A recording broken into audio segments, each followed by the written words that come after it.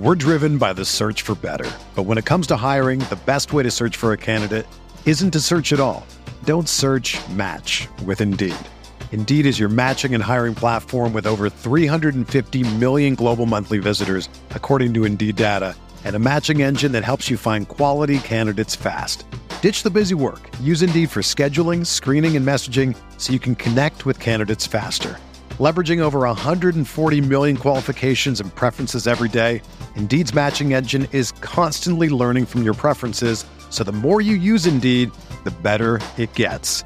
Join more than 3.5 million businesses worldwide that use Indeed to hire great talent fast. And listeners of this show will get a $75 sponsored job credit to get your jobs more visibility at Indeed.com/Blue Wire.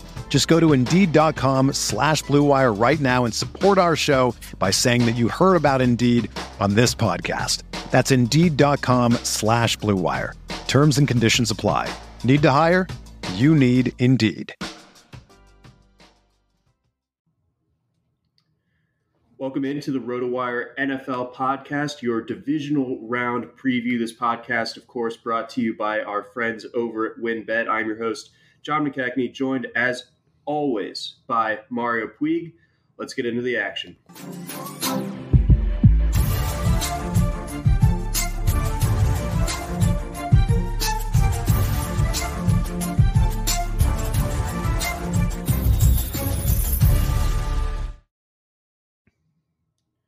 All right, Mario. So we got a loaded slate of games here to carry us through this weekend. We got four really good ones. We weren't exactly treated to thrilling football in a lot of cases last weekend, but here's hoping that this weekend delivers on the hype.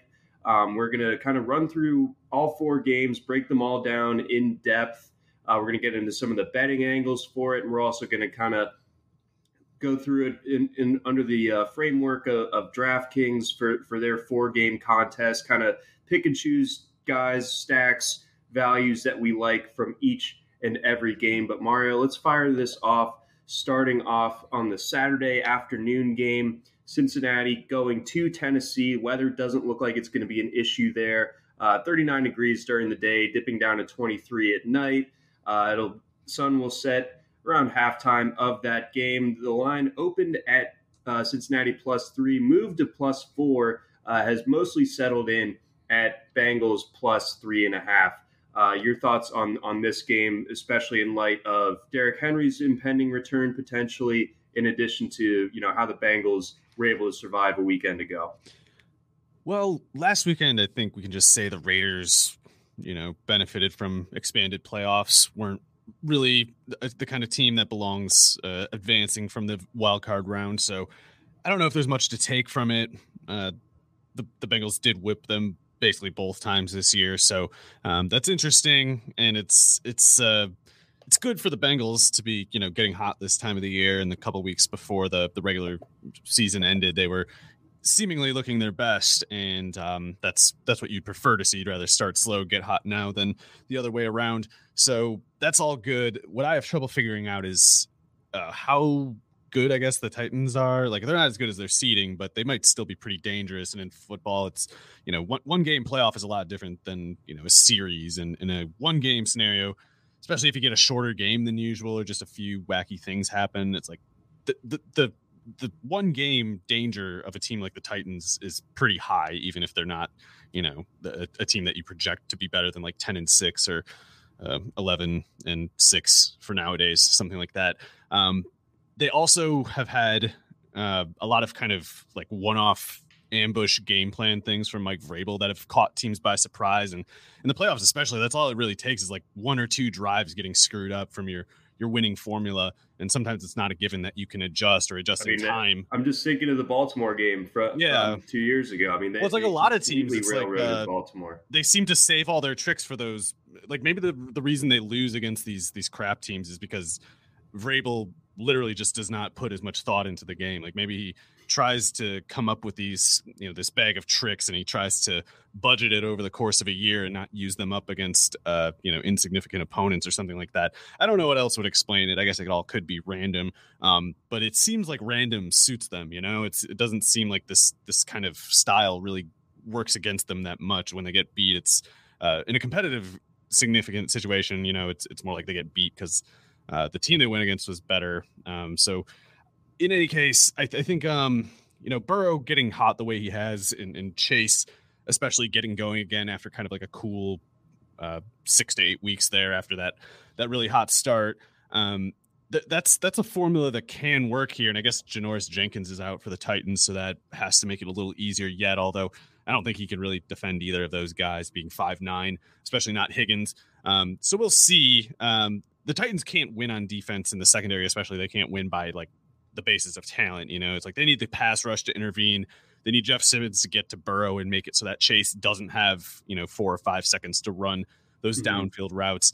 And I don't know how likely any of that might be. I don't want to bet against Vrabel, and especially when he has so many kind of, it's almost like Belichickian, I guess you could say, the way that you'd see certain tape tendencies, usage personnel tendencies from the Patriots all year. Then I remember that Chargers playoffs game from a few years ago, especially, is like they just came out with this where they just bashed them. Yeah, they just bashed them to bits with this loadout of personnel and usage tendencies that they didn't really show all year. So Vrabel does stuff like that, and being involved with the defense, it's probably sooner there that he comes up with it than on offense. But yeah, they have to kind of like overachieve somehow is the thing, because the Bengals defense isn't crap on the other side, and their pass rush is definitely good enough to give Tannehill a lot of trouble. If I like the Hubbard and Hendrickson duo off the edge is pretty nice. Ogunjobi and BJ Hill have been really disruptive inside too.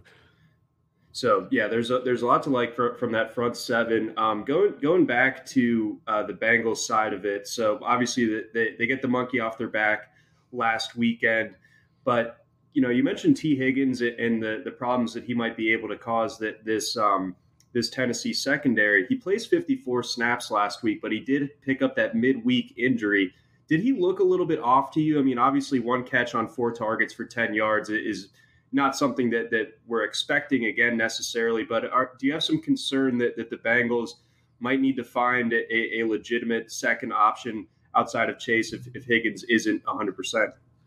I don't know. It was tough to tell, especially early on in that game. It seemed like Chase was just kind of eating them up. And when Chase is probably already like the biggest concern of the defense, and B, succeeding, like it was something like 4 catches in a row I feel like he had on that first drive. And it's like, that just means like Chase has something on the defense right now. Like the Bengals got something that the defense hasn't figured out how to stop, and they're taking that, and they're going to take it no matter what everybody else is doing on the field. Because I don't remember what the numbers were. It was like 60 yards or something, I feel like, in the first, 12 snaps for Chase, something like that. So Higgins would have had to have been playing just out of his mind to get targets instead of the guy producing on that level. It would have been a different thing if they were kind of sputtering for a while, and, Chase gets shut down for a couple plays and they go to Higgins on the third and he doesn't come up with the catch. Like, that would have been a little different than them doing whatever they wanted, and incidentally not really needing Higgins to do that. So he's not on the injury report, especially this week. So I think if the Titans do manage to shut down Chase, then yeah, the Bengals either stop on offense or Higgins gets going, and the second seems a lot more likely to me.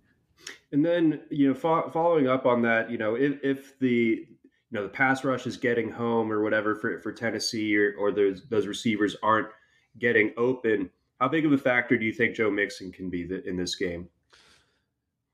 Yeah, it's he can always be a factor, like in the workload volume sense, and like tiring out the defense sense. Like I guess that first Raiders game was a lot like that, where he had 30 carries and it was only like 4.1 yards per carry. He wasn't making any big plays, but he did slowly erode the defense over the course of that game, and they kind of blew the Raiders away in the fourth quarter.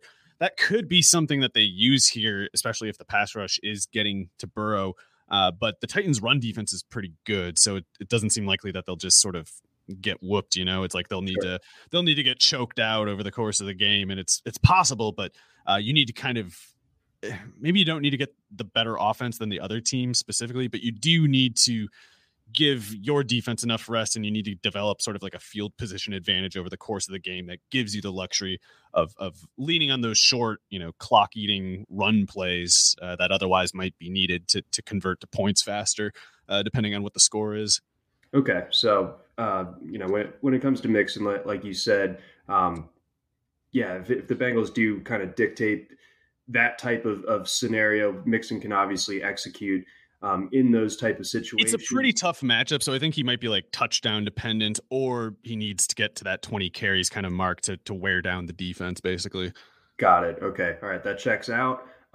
Looking at this Tennessee offense a little bit further, what are your expectations when it comes to Derrick Henry? He checks in as rightfully the most or highest salaried running back on the board this week. I think in general, my lineup builds are going to go a little bit cheaper on running backs, try to pay up a little bit at receiver, at tight end, that sort of thing. So Henry not necessarily on my radar this weekend, and I do feel like we're going to see a lower roster percentage for Henry than we normally would, especially on a small slate, just because the uncertainty coming off of that injury. But what are your thoughts on his usage coming back here, presumably?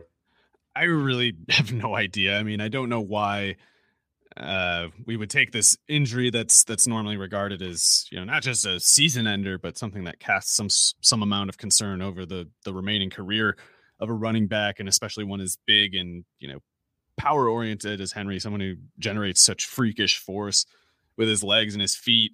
Seems like it would be kind of aggressive to me, and yet I guess that's exactly what the Rams did with Cam Akers, and we'll see. I mean, I even Jerry Rice, when he returned from that ACL tear in like 10 weeks or whatever, that 1 year, he didn't break his patella immediately. Like, he had a pretty good game and caught a touchdown pass, and then the structural weakness in his knee mattered, and eventually, I really hope the science just turns out to be futuristic, and Akers is genetics freakish, and certainly the same with Henry. But I do worry about both players paying some sort of price for these teams. Maybe this isn't rushing back for the new modern medicine. I have no idea. But they're both the first of their types, and all the other types of these injuries were just, you cannot do this. So we'll see. I don't really know. It seems kind of aggressive to me, but I basically didn't expect Akers to play this much either. Right. And Akers, I thought, looked good for he looked better than he did his rookie year. It was unbelievable to watch on Monday night. So let's go ahead and zoom out. Any DFS plays that you're going to be targeting from this particular matchup? Well, I guess I'm probably not the type to go with Henry, or at least 7,500 strikes me as a bit much. Maybe the ownership projects so lowly that I should reconsider that, but 7,500 to me seems like a lot of risk, and the reward of him. What is it? What does that even look like? Do we really think that he is both beating this timetable, and also it's a different type of injury, like tissue injury? I don't know if Achilles isn't good, obviously, in Akers' case, but this might be a more serious injury for Henry to return from than what Akers' Achilles. Doesn't he have a plate in his foot or something? Probably. I mean, like, I don't know. It's crazy.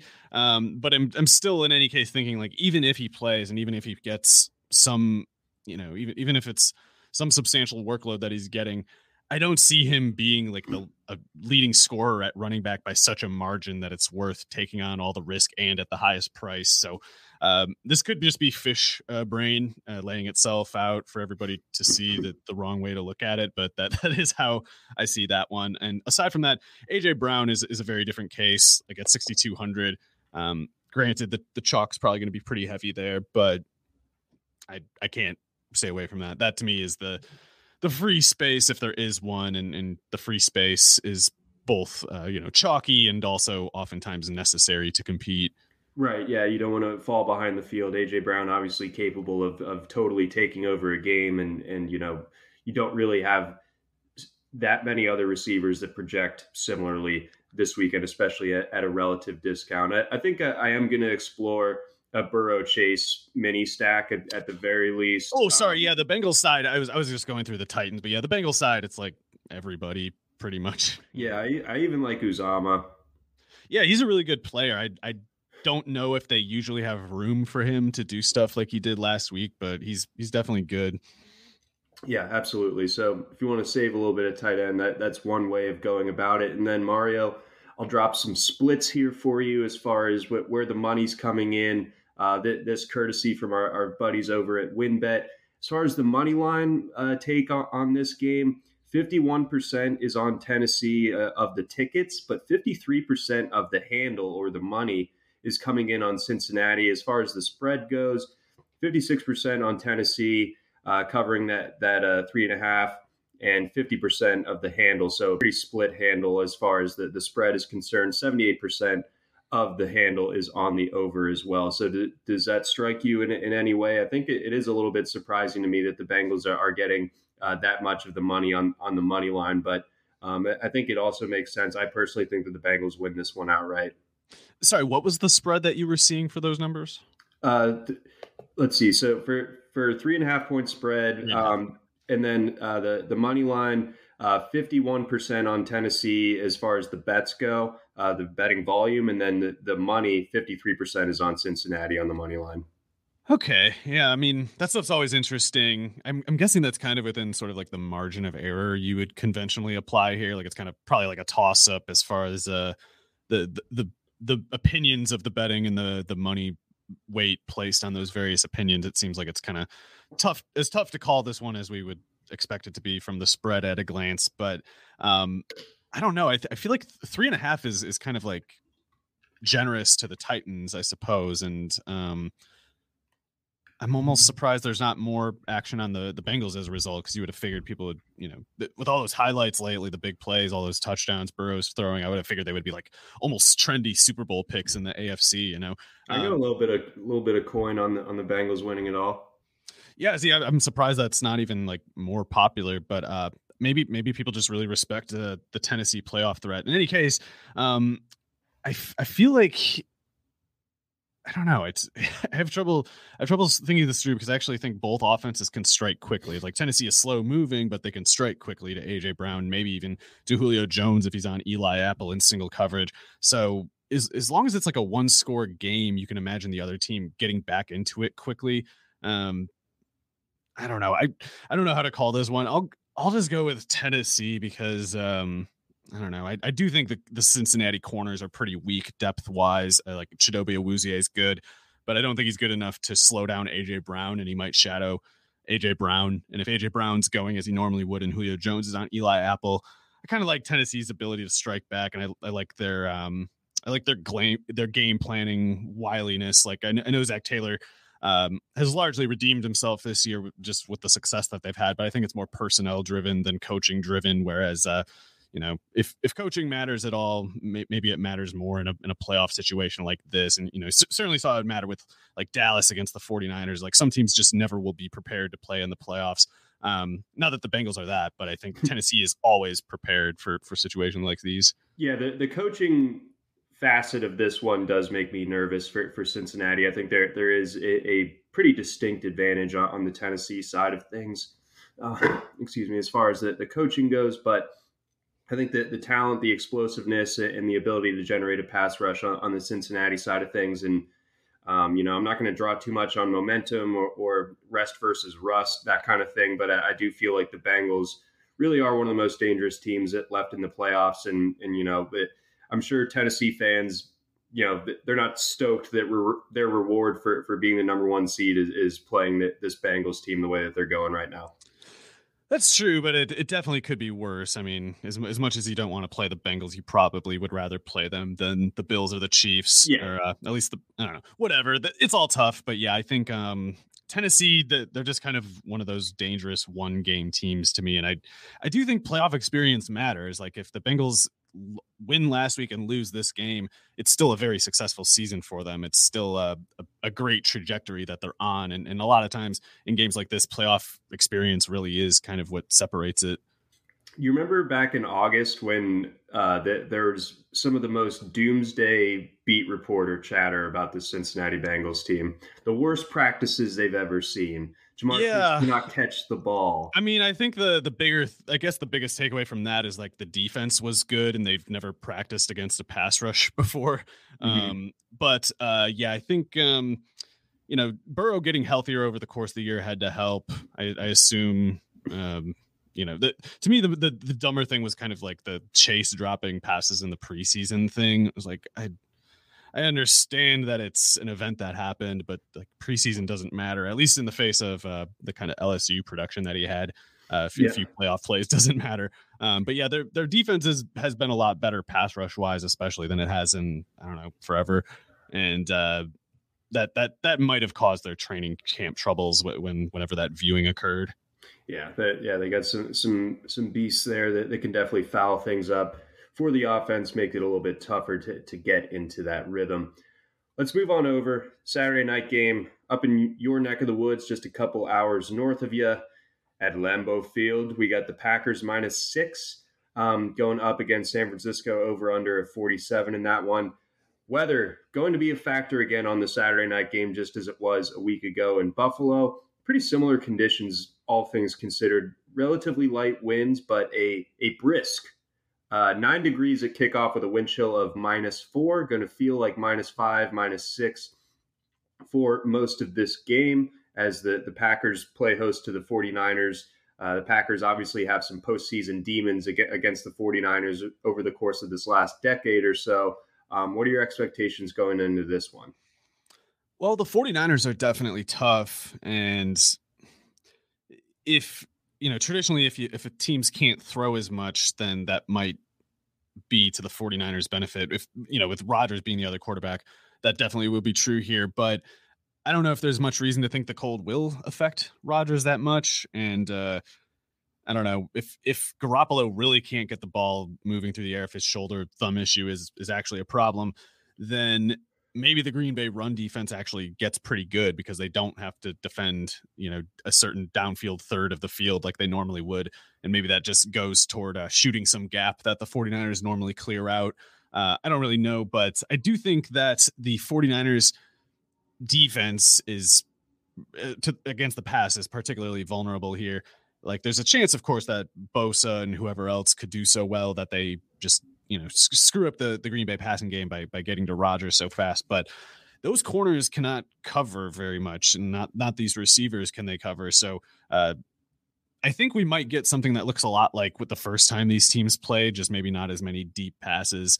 The 49ers corners only got past that Dallas offense because Dallas's offensive scheme was just incredibly stupid. Like those corners, it was exactly what I was worried about going into that game. And it was the exact same way that the Cardinals played the Dallas offense a couple weeks before that, where both teams are playing with guys who are practice squatters. Basically, Ambry Thomas isn't a practice squatter with the 49ers, but he was supposed to be like their cornerback 5 or 6 this year, not a starter. And Josh Norman got benched for Dante Johnson, who's like a special teams journeyman. It's pretty bleak. And so both the Cardinals and the 49ers, they cannot cover outside receivers right now. And yet teams in Dallas's case against both of them were not throwing to the outside receivers, even though those outside corners were lining up like 10, 12 yards downfield at the start of the snap.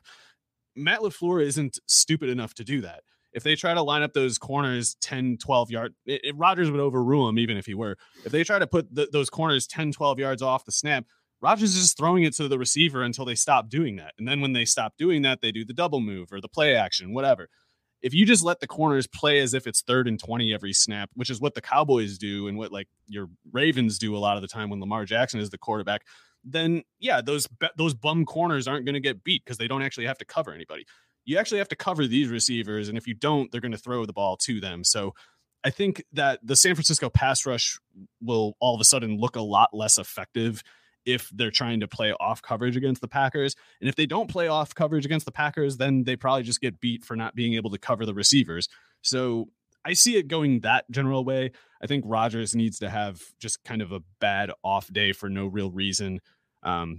Sputtering drives and or turnovers that give the 49ers a short enough field that the fact that Garoppolo cannot do anything himself doesn't matter. But I do think that matters. So looking at another example of a time where the Packers have gone against a sort of overmatched pass defense, I think back to that Baltimore game where they were just putting everybody that they could on Devontae Adams, like doing absolutely everything. And it opened the door for a lot of those other receivers for Green Bay to make their mark in that particular game.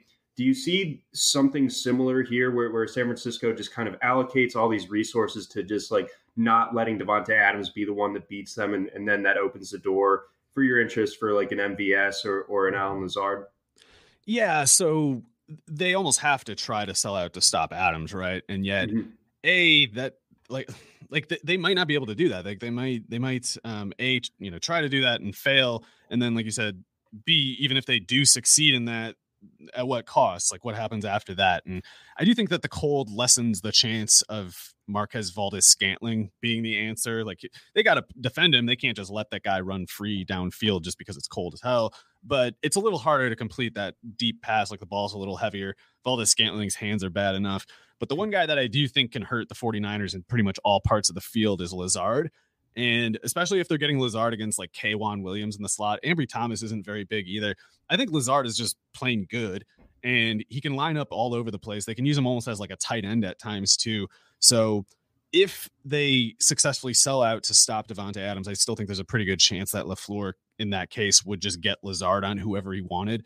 And as long as it's not like Fred Warner, then the defender in question, like maybe Warner or Jimmy Reed, as long as it's not those two, then whoever is on Lazard probably isn't suited to covering him, in my opinion. So I think Lazard is there. Aaron Jones, you got to worry about showing up somehow. Just because I feel like we're gonna have a pretty low roster percentage on him. Yeah. Maybe it's anecdotal, but I think that when you write the AJ Dillon fanfic of playing a January playoff game at Lambeau Field where the wind chill's under zero, you just picture that freight train of 6 foot, 240 pounds, just wearing out a defense. I think a lot of people are going to kind of gravitate, myself included, are going to gravitate towards AJ Dillon, and it might result in Jones maybe being a little bit underserved as far as the roster percentage goes. I mean, that's definitely a way it could go. And, especially if Green Bay has a lead, then you like the chances of Dillon getting on the field more. I think the 49ers run defense shows up though. And I think the 49ers run defense is good enough that, especially early in the game, especially if they don't have a lead, the Packers might want to go with the more explosive player and save Dillon for the reps that are like beneath Aaron Jones, like when it's time to run into the teeth of the defense, put AJ Dillon in. And when it's time to get a first down, put Aaron Jones in. Touchdown, first down, Aaron Jones. Give him the ball. He had 19 carries against the 49ers back in week 3 when they played, only had 82 yards, but he had a touchdown. And it's interesting that they worked him to that extent in that game. It's like it was a tough defense that they played. The 49ers played that game, and yet the Packers gave Jones some volume. So I like Aaron Jones as a player. I don't expect him to do a whole lot as a pass catcher. You'd think Warner pays a lot of attention to Jones when they start moving Jones around and start threatening to throw Jones that ball. Maybe most games that goes to Jones. Maybe in this one it has to go to Lazard because Warner is on Jones. I don't really know, but you're right. The ownership should be pretty low because I think most people have a lot of respect for the 49ers run defense too, for good reason. Yeah, absolutely. So that does kind of make me in a roundabout way a little bit curious about throwing Jones into a lineup. Probably not doing the double backfield stack, however. And then on the San Francisco side, Kittle, the production's been kind of like up and down. Is this a game where they kind of dust him off and get him a little bit more involved, just under the expectation that Deebo Samuel's going to be taking so much attention of this Packers defense? Yeah, and the price is really nice too, 5,300. It's like he doesn't even really need to do, like Kittle's a guy that we often see at 6,500 plus, like Kelsey's number on the slate. So 5,300, that at once might make him a bit chalky. I guess Dawson Knox being as hot as he is. Yeah, I mean, 5,300, if Kittle's not like 25+% owned, I actually like that quite a bit. And those safeties, Darnell Savage, Adrian Amos, they do a good job covering, but they largely cover downfield. They're not really like rovers. They're more like both free safeties, like they're two center fielders. So I think Kittle could have a pretty good matchup here. I don't think there's anything in the front seven that's concerning for him. he had a big game the first time, 9 targets or whatever it was. So yeah, I actually like Kittle a lot. I think there's a pretty good case to make for him as the top tight end on the slate. So with that in mind, do you think it's the week to fade Debo? I mean, it always makes you feel nervous to fade a guy like that. No, I wouldn't say fade him exactly. I mean, you can just prefer other receivers, but don't make your 49ers related picks on the assumption that like there's some answer to Debo Samuel out there, because I don't think there really is. No, he's too versatile. He's too just mean with the ball in his hands. So do you like his setup here? And, figure he's going to get into that backfield mix once again as well. So Mario, looking at the betting for this game, 71% of the bets are coming in on Green Bay money line, 60% of the handle, however, so 10% difference. Niners carrying 40% of the betting handle in this game on the money line. 71% of the money is on Green Bay to cover, and they are also getting 87% of the handle. So as far as the spread goes, Green Bay is kind of dominating that one. And the over is getting 60% of the tickets, but the under getting 63%. So kind of a split thinking as far as the money coming in on the total going to the under versus the betting volume going towards the over. Yeah, that's hard to keep track of and sort through. It's almost like some of the people might be like using a hedge between the two bets, like putting a different amounts on both things, depending on, like, I assume what the payout terms are. I got to go with Green Bay. I just think like Jimmy Garoppolo played at Northern Illinois. It's not like the cold is something that he doesn't know about, but there's just something about Rodgers there. And I think that the Packers are just the better team overall. Like, I think they would project as the winner in a neutral site, in addition to the cold. If Garoppolo's thumb and shoulder are actually limited, then that's maybe the best reason to fade Samuel if you're going to see it that way. Because, like, yeah, maybe if Samuel has a bad game, I don't see how the 49ers cover, or how they cover and certainly not win. Right. Yeah, they're just not going to be competitive if Debo isn't a major factor in this one. I tend to agree with you. I think that the Packers are the best team in the NFL. I say this as someone who hasn't had the Wisconsin tap water in months, but I still am just a sheer believer in Rodgers, the way that he's playing, and the rest of this roster has really come together nicely. Love the coaching. I think this is a slam dunk. I like the Packers to win. I like them to cover. I think they win this game by a touchdown, possibly more, even in light of their recent postseason failings. I think this is a bit of a different team this time around. Before we get on over to our next game, we got a message from our friends over at Blue Wire. We're driven by the search for better. But when it comes to hiring, the best way to search for a candidate isn't to search at all. Don't search, match with Indeed. Indeed is your matching and hiring platform with over 350 million global monthly visitors, according to Indeed data, and a matching engine that helps you find quality candidates fast. Ditch the busy work. Use Indeed for scheduling, screening, and messaging so you can connect with candidates faster. Leveraging over 140 million qualifications and preferences every day, Indeed's matching engine is constantly learning from your preferences, so the more you use Indeed, the better it gets. Join more than 3.5 million businesses worldwide that use Indeed to hire great talent fast. And listeners of this show will get a $75 sponsored job credit to get your jobs more visibility at Indeed.com/Blue Wire. Just go to Indeed.com/Blue Wire right now and support our show by saying that you heard about Indeed on this podcast. That's Indeed.com/Blue Wire. Terms and conditions apply. Need to hire? You need Indeed. And we also have a message from our friends over at WynnBET. If there's one thing we appreciate here at RotoWire, it's making good decisions, and even more so, making the right decision. Listen up, folks. I have an incredible offer for you with RotoWire's newest partner, WynnBET, the premier digital casino and sportsbook app. WynnBET is now the exclusive sponsor for RotoWire's fantasy podcast. WynnBET brings you all the latest action with a user-friendly interface, moneyline bets, boosted parlays, over-unders, round robins, live betting, and so much more at your fingertips. Want a break from sports betting? Head into WynnBET's digital casino and take a spin on roulette, double down in blackjack, slam the slots, or try your hand at Baccarat.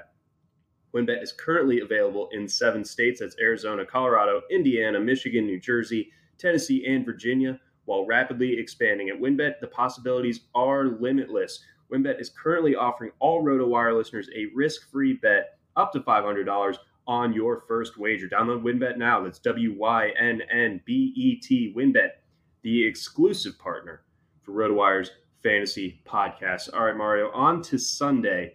We got the Rams going across the country to face the Buccaneers. Rams obviously took care of business Monday night. I think a lot of that had to do with the Cardinals playing their D- game, maybe their F game, just an awful game from Arizona. Not to take anything totally away from the Rams, but you can take most of it from the Cardinals instead. They blew it. They're idiots. Yeah. Okay. Yeah, that's absolutely true. Let's see. As far as the Bucs are concerned, they were able to kind of overwhelm the Eagles pretty easily. I felt like, and maybe Philadelphia now has to ask itself some existential questions when it comes to how they're going to approach this offseason with Jalen Hurts, with the quarterbacks, with the draft kind of loadout that they have with all those early round selections. But your thoughts here when it comes to the Bucs playing at home, 2.5-point favorites against this Rams team? Well, we got the Tristan Wirfs thing, which we got to keep an eye on, I guess, because I don't know who the right tackle is, but he's not as good. The backup right tackle, I don't know who that is, but can't be anywhere near as good as Wirfs. And don't know what today's update was, but not practicing Wednesday, was in a boot shortly beforehand. It's also worth keeping an eye on Cyril Grayson. I don't know if he's going to be able to play. He wasn't practicing Wednesday, but he's a pretty convincing track kind of conversion guy that they got. And Whitworth, I guess, for the Rams, bears monitoring too. Taylor Rapp, I don't know if he's going to be back. He's a 3-down safety for them. So there's a few things to keep an eye on there. Wirf's probably the biggest one, even with Whitworth being pretty close himself. Did you happen to see, John? Have you heard? Are the Rams already in Tampa? Like, are they practicing this week there, or are they? That's a good question. It would certainly behoove them to do that. I mean, they're already on the short week as it is, having played on Monday. I think it would make all the sense in the world to get that travel arrangement set up ahead of time. If they weren't there yesterday, maybe getting there today, Thursday, would be the optimal move to kind of mitigate the impact of going across the country, because theoretically this would be that proverbial body clock game for the Rams. Yeah, and aside from that, though, I mean, this is tough to think through for me because I don't really expect the Buccaneers to be able to run. Just don't think they really have the personnel to do it. And Brady without Godwin is a lot different. Obviously, Godwin and Antonio Brown, of course. Jalen Ramsey might be able to lock up Mike Evans pretty good. I don't know if they would be able to stop Gronk if that happened, but stopping or containing even one of those two might be enough for the Rams to put a lot of heat on the Buccaneers.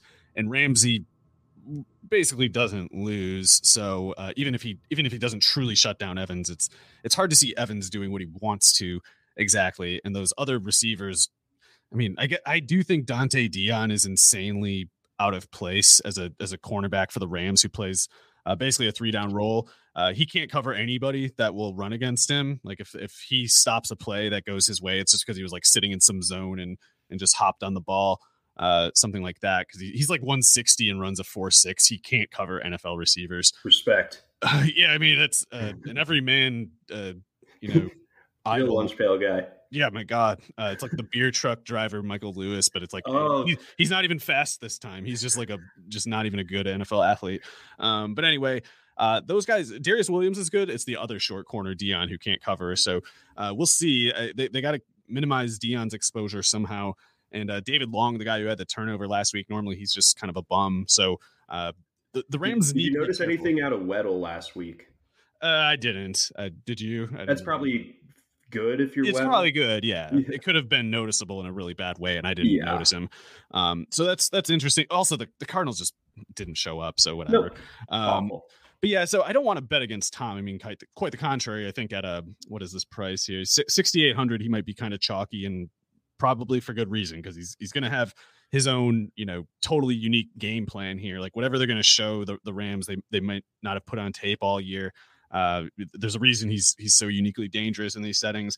But I think Stafford almost has to blow it on the other side for the Rams to not have at least a really good shot at like coming down to the last drive or something. Because Carlton Davis, I imagine, is going to have to shadow Odell Beckham, because normally Carlton Davis shadows the number one receiver, but normally the number one receiver is not a slot receiver like Cooper Kupp. So I don't know if Davis is going to follow Kupp to the slot.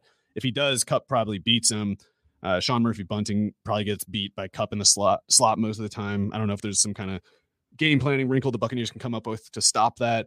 But if Carlton Davis is on Odell Beckham, and if they try to play like one-on-one press man coverage against Odell Beckham, I bet Beckham can dust Carlton Davis. And I think Davis is a good corner, but I think Beckham is too explosive to leave on one-on-one. And yet I don't know how they do anything else. Like you can't just let Kupp catch 15 passes on you. You have to try to stop Kupp somehow. So I feel like Stafford should have opportunities to hit this defense deep. Probably not against Jamel Dean, though. Like Jamel Dean's got the sideline locked up. Yeah, I guess I got to go with the Buccaneers just because I don't expect Brady to ever blow a game, and Stafford, I think, is pretty good at it. Yeah, he is. And like they played earlier this season, but I feel like the Rams, they started so hot, but they've been really Jekyll and Hyde for really the better part of the latter half of the season. Bucks are nasty at home. I mean, I think they were 6-2 against the spread at home during the regular season, obviously covered last weekend. So yeah, I'm with you. I just have a hard time betting against Brady this time of year. This is still a good Bucks team, even without Brown and Godwin. If Wirfs is out, that might make me a little spooked. Like I might have to bail on the spread at least. Okay. All right. That definitely makes sense. It's not a huge spread though, which is kind of interesting to me. I would have thought that, the Bucks would have been closer to 4-point favorites, but yeah. I'm seeing 2.5. So yeah, that is that's skinny. And here's some interesting money line wrinkles here for you. So 59% of the bets are on the Rams to win this one, and 68% of the money also on the Rams to win this one. Wow. 59% of the tickets are on Tampa to cover this. 52% of the handle on the Bucks as well. And then 70% of the bets, 62% of the handle are both on the over, which checks in at 48.5. I'm surprised by the amount of volume being decidedly on the Rams. Maybe it's just like a good value, just like the number. I think maybe that's where people are coming from. It might be like Wirfs too, because I guess Brady got hit a good amount by that Eagles defense, and I don't personally think Leonard Floyd is that good of an edge rusher, but Von Miller might be. Yeah, sorry. he's a totally good strong side, kind of run stopper guy. But yeah, I don't know. I got to go with Tampa just because McVay has to have an ace up his sleeve. That's what he needs very specifically, because if he hasn't been saving that ace all this time, then the Rams they just got problems that they're never going to solve. Yeah, I agree with that. Rams money line right now plus 130 over at the DraftKings Sportsbook. So one of the narrower underdog money lines on the board. The Niners, the heaviest underdogs at plus 220. Any other like DFS considerations from this one before we move on? How are you approaching this one? Given that the totals checks in at 48.5. I actually think it's best for the Rams if the Buccaneers try to shadow Beckham with Carlton Davis, because I think Jamel Dean is as good of a counter to the explosiveness that Beckham has, and Dean just kind of like shuts down the sideline. Even if he can't really go anywhere else, he shuts down that part of the field, and Beckham has to mostly run in that part of the field. But Davis he's like a 4.5 340 guy. He's bigger, he's more grabby, more like a James Bradbury almost, and James Bradbury isn't a track guy. So I think that the Buccaneers could kind of make it harder on themselves and really hurt themselves by trying to cover Beckham with Davis. But if they don't, I don't know what other than Kupp really gets going reliably for the Rams. So I guess I will say I like Kupp at 8,600 more than Devontae Adams at 8,500 just for the weather reasons. But beyond that, I guess I don't really have any thoughts. Don't really like the run games in either case. Yeah, I don't either. I'm not going to chase Akers. I still think that that's still a really stout run defense for the most part in Tampa Bay. So, staying away from that. I'm definitely a little bit more curious on getting a lineup with the Rams pass catchers after our discussion there. Let's move on over. We got the last game of the weekend. Should be a good one, folks. We got the Kansas City Chiefs checking in as 2.5-point favorites against the Buffalo Bills. Weather not really expected to be much of an impact here. 42 degrees at kick, mostly clear. I don't think the wind's supposed to be all that bad. Buffalo is 8-3 against the spread on the road this year. Obviously, had that one kind of statement win over the Chiefs with that big rain delay in it, if I remember correctly, earlier in the season when they kind of announced their arrival. That was a slot ball game. That was not a real game. Excuse me. It was a little bit of a bizarre game, no doubt. As far as the betting splits are concerned, 61% of the bets on the money line are for Buffalo, but 55.7% of the handle, so the money coming in on the money line bets, is coming in on Kansas City. I felt strongly about taking the Buffalo money line coming into this, but seeing the vault, like the public be kind of on that as well, is kind of making me reconsider and maybe thinking Chiefs money line would be the way to go here. So this is a tough one for me because I actually think the Chiefs offense is pretty much busted. I think they lost something and they're not going to get it back this year because they need basically they need a run game that can hammer the defense and make it pay for sitting back as deep as it does against the speed and the Kelsey threat and the seam. So I don't think that this Buffalo defense is necessarily vulnerable to the Kansas City offense. I think the Bills would have to do some dumb things that I don't especially expect of them to make this Kansas City offense look like it has against, the Raiders this year or the Steelers this year. The Steelers just have bad personnel. There's only so much they could do. Mm-hmm. So I think Buffalo is still dangerous defense wise for Mahomes, but I also think that it would be a mistake to think that the Bills are fundamentally different than they were earlier this year or last year in any positive sense. Last year, their offense was better, point blank. And I think a lot of people are looking at that Patriots game last week, the way that the Patriots just got totally wrecked and thinking like, oh man, now the Bills are on a new level. The Patriots did that wrong. The Patriots played them as stupidly as they possibly could have. They tried to play man coverage against Josh Allen, which I know Belichick has some reason in his head as to why he keeps trying to do this, even though it keeps blowing up in his face. But you can't play man coverage against the Bills. You need to play zone defense as much as possible for two reasons. One is that you can't press covers Stephon Diggs. No one can do it. If you try, you'll just, even if you double team him, you'll just kind of like fail at it and you'll leave yourself weaker at every other rep as a result. But the other reason, and maybe even the biggest one, is you need to keep eyes on Josh Allen as a runner. And if you're playing man coverage and you're turning and running off the line of scrimmage, then you're not looking at him. And he's running, and you're still running away from him downfield instead of turning around to pursue him and shut down the run. So you see how Kyler Murray couldn't get anything going against the Rams last week. Like, they were just sitting in basic zone coverages, just keeping eyes on him. It's like, keep an eye on him, he won't run. And if he doesn't run, he can't do anything. Now, Allen can do more because he doesn't have a moron for a coach, and he's got better players around him, and he's arguably better himself even. But the danger of them falling off in a way that no one's projecting is definitely there, because I don't think the Chiefs are going to try that. I think Spagnuolo has done a pretty good job lately. I don't want to say he's just like good exactly. And certainly the Kansas City run defense especially has some weak spots. Sorensen's a weak spot in the passing game, but I think they're going to play a fundamental, like sooner the inverse of what the Patriots did. Like, they're going to do a lot of ostensible disguised coverages, and they'll cover parts of the field and not individual players. So do you remember if they tried any wrinkles along that end the first time? Well, the first time Allen didn't have a good game as a passer. He just ran around a bunch and guys couldn't tackle him. So that was, I think, maybe when Charvarius Ward was still out too. I can't remember. But the Chiefs defense got quite a bit better in the second half, and getting healthier at corner might have been a part of that. But I mean, Allen played in Arrowhead last year too in the playoffs, and he didn't have a very good game. It was fine, but he was 28 of 48 for 287 yards and 2 touchdowns. Ran for Chris Jones did not play in the first game, by the way. Oh, yeah, I forgot about how Chris Jones was hurt too.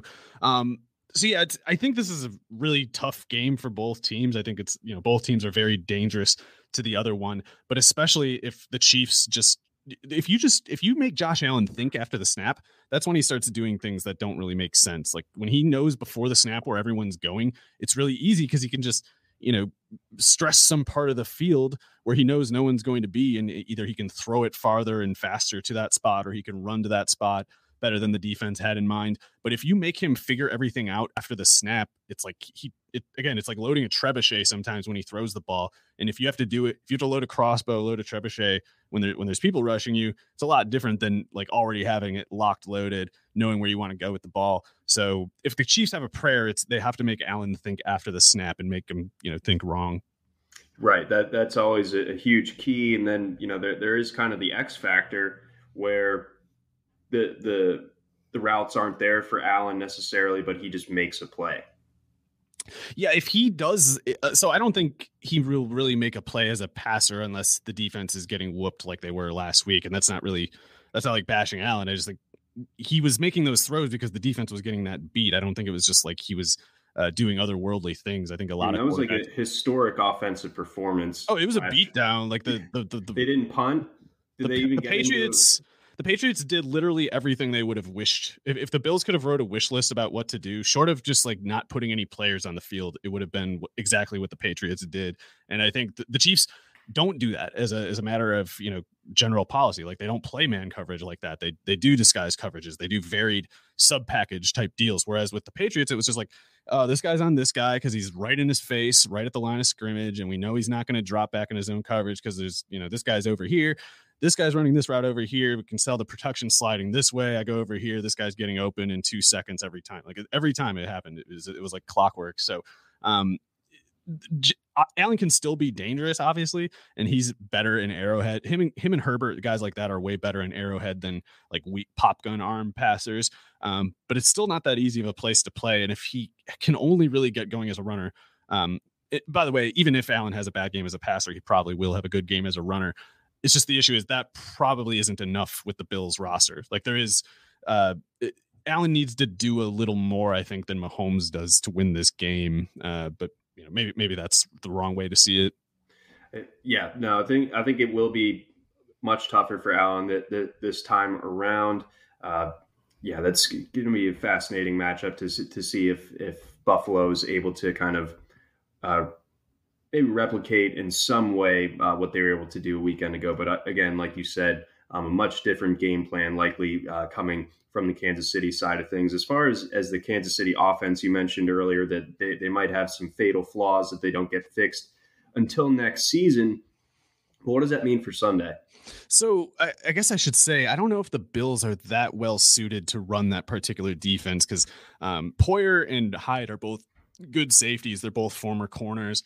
Coverage is definitely their strong suit, but they're also both slow. Like they're bad athletes, even for safeties, even though they're cornerback sized both. So I don't know how good they are suited to play like the real too high, like dual center fielders. I don't know if that's really their game as much as dual robbers, like playing robber, like in the middle of the field and 10 yards, 15 yards under, something like that is where Poyer and Hyde are really tough because they just show up in places, covering tight ends.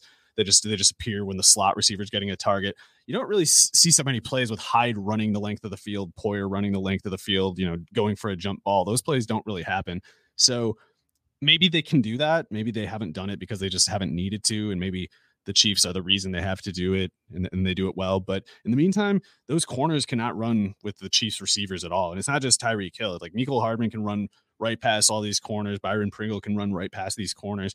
If they're trying to play man coverage and they're not getting to Mahomes and they're not doing the too high in a disciplined, really successful way, those corners can get burned. It can like strike anywhere from the field kind of danger. They really need to be worried about getting beat every play.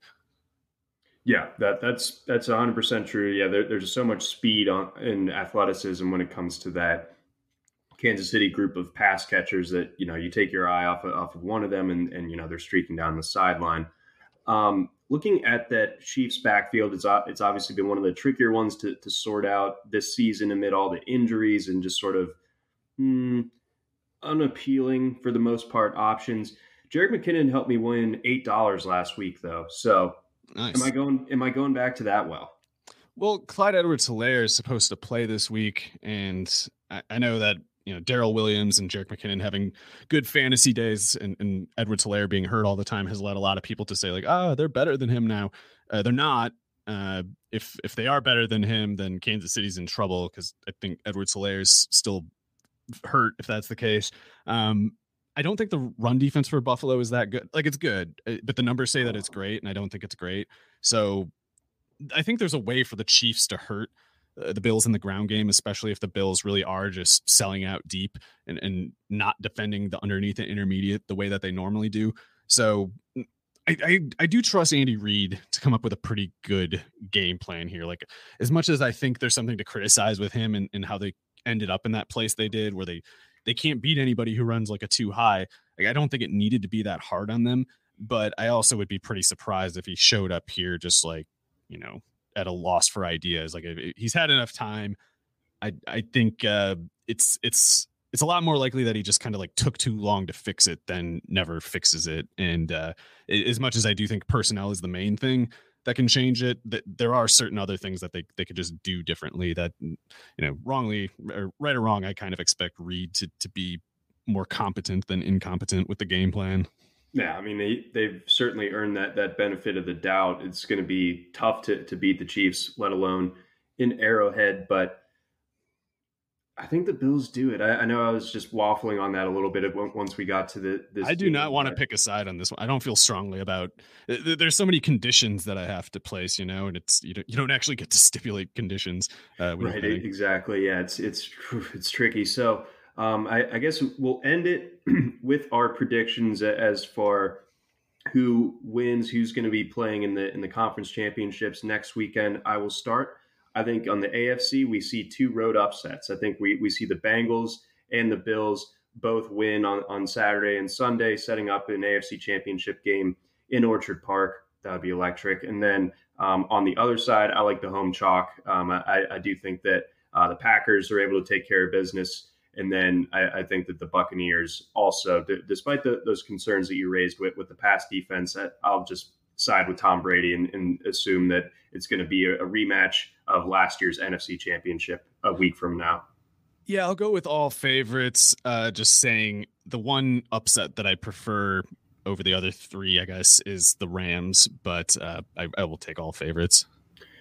Probably not a bad way of approaching it, Mario. And then one last thing, commenter Gary wants to know what our best props are for the weekend. I haven't personally looked into them just yet, but we do run 3 sportsbook articles. They are for free, no paywall.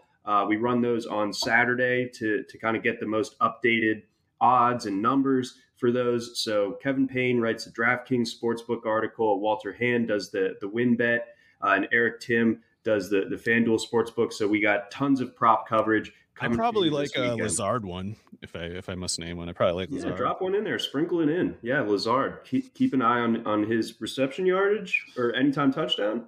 Let's say actually any category, but especially touchdown or receptions. Love those calls. All right, that's going to wrap things up for us here on the RotoWire Fantasy Football Podcast. Once again, brought to you by our friends over at WinBet. For Mario Puig, I'm John McKechnie. Thanks for listening. Try RotoWire today, free for 10 days. Get our premium tools, rankings, analysis, and breaking news alerts. No credit card required. Go to rotowire.com/try.